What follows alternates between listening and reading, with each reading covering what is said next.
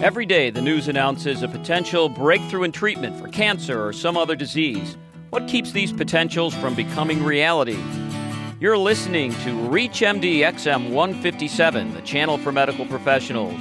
Welcome to the Clinicians Roundtable. I'm your host, attorney and Dr. Bruce Bloom, President and Chief Science Officer of Partnership for Cures, a nonprofit that drives cures to patients through repurposing current therapies for new uses. And my guest is Dr. Stephen Krohn, Associate Professor of Molecular Genetics and Cell Biology, and investigator in the Ludwig Center for Metastasis Research at the University of Chicago. Dr. Krohn and I are discussing the cancer research his laboratory has undertaken and what trials and tribulations they encountered along the way. Steve, welcome to ReachMD. Thanks a lot, Bruce. It's great to talk to you again. So tell us about your research background. Where'd you do your undergrad and what were your interests? And then where'd you do your MD and PhD? And what's the focus of your current research? So I grew up as a child of physicians in Philadelphia, and I spent a lot of time hanging around University of Pennsylvania, where I eventually did my undergraduate degree. Started out as a researcher even as a preteen, I think. And so when I got to college, I was already set on a career as a medical researcher.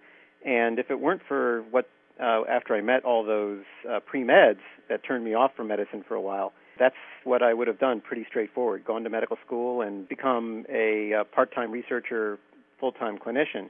But what happened to me was along the way, I learned a lot about science and did an engineering degree at Penn, a master's.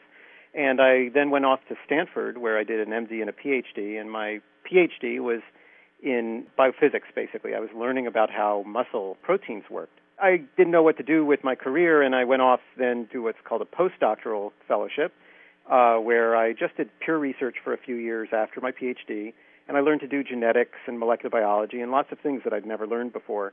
And so I started my job here at the University of Chicago with no real plan. My current research is really what I've been doing for the last few months, but what I do is try to understand how signals tell cells to respond to stresses like DNA damage. So tell us about your idea for researching H2AX. Where did this idea come from? What's the potential promise, and what is H2AX? That really relates to this idea of how DNA damage signals are made by cells to instruct them what to do. So H2AX is the X form of H2A. H2A is a histone. Histones are the proteins around which DNA is wound, and that allows the meter of DNA in each cell to be wound up so tightly that it fits in a nucleus of a cell that's only 10, 20 microns across. That's pretty impressive. When DNA damage occurred, this packaging protein was modified with a phosphate group. It was phosphorylated. And the phosphorylation looked very much like a signal telling the cell that DNA damage had occurred.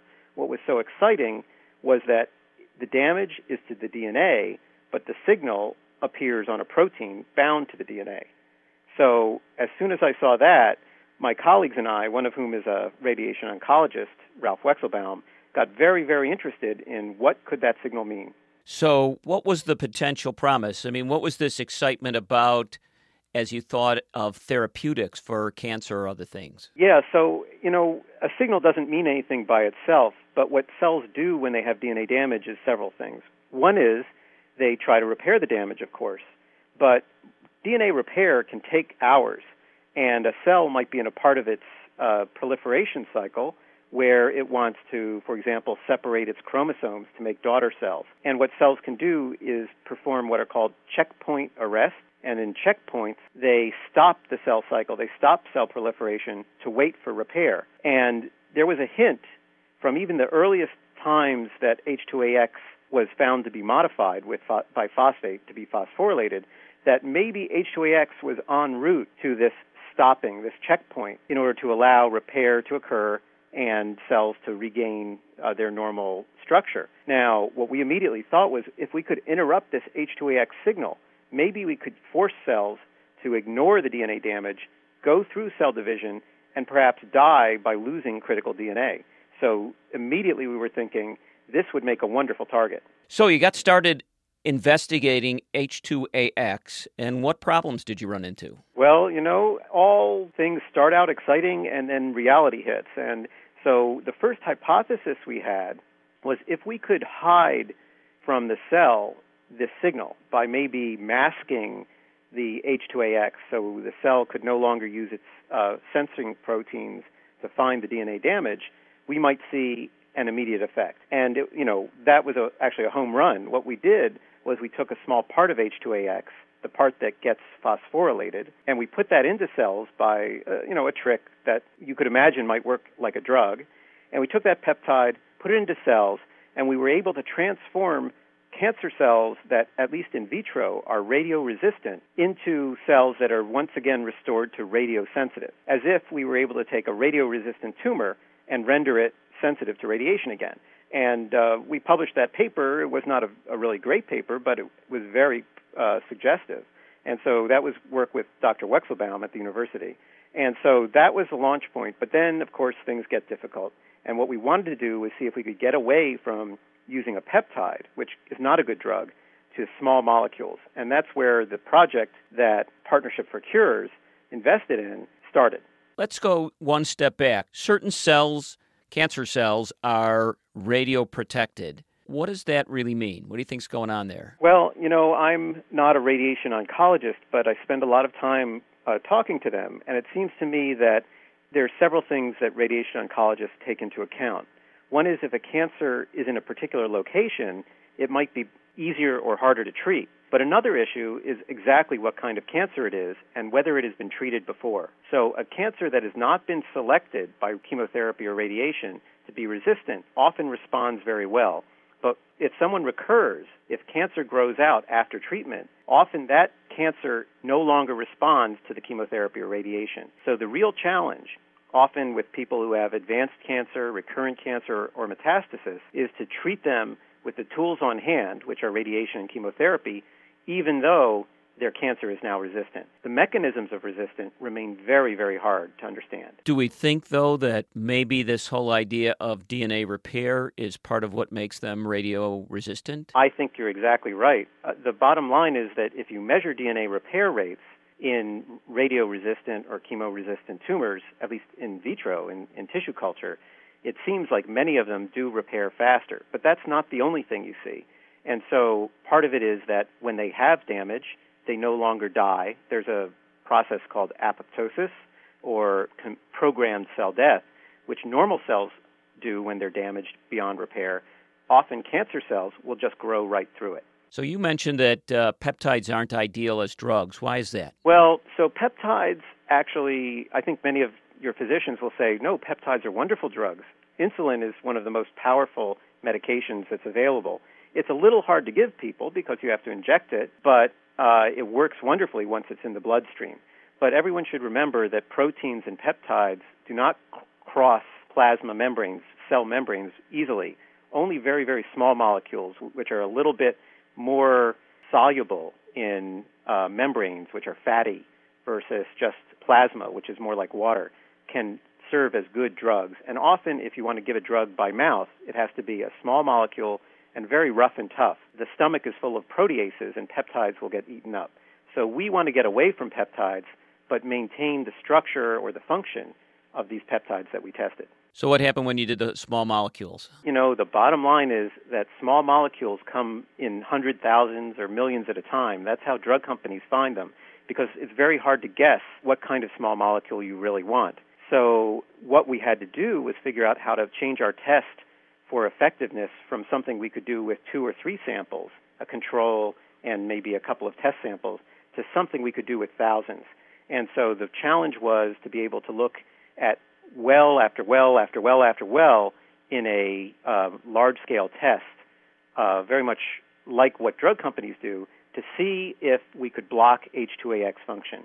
And I have to tell you that we tried pretty hard, not hard enough, and we still don't have a way to do that. So we got stuck at the assay step. So it's not that you don't have a small molecule, you just don't know if you have a small molecule or not because you don't know how to run the test. Right. In fact, I'm absolutely sure from what other people do that we would find a reasonably large number of molecules that would probably come up as hits in our assay if we had one.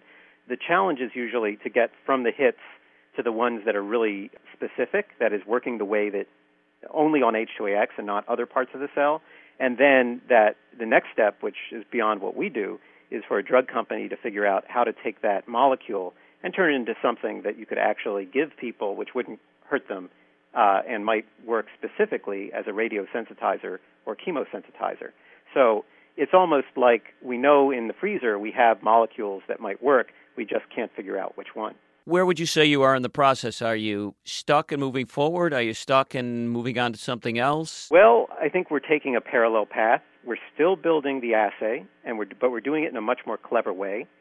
We had thought that we would do it by using an antibody that recognizes the modified form of H2AX and use that antibody to look at cells after we had destroyed them, basically made them permeable so that proteins could get in and out, and see whether their H2AX was intact or not, the signal was intact.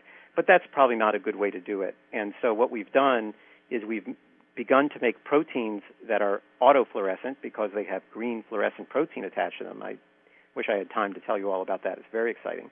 But you can actually see these proteins by their fluorescence in living cells.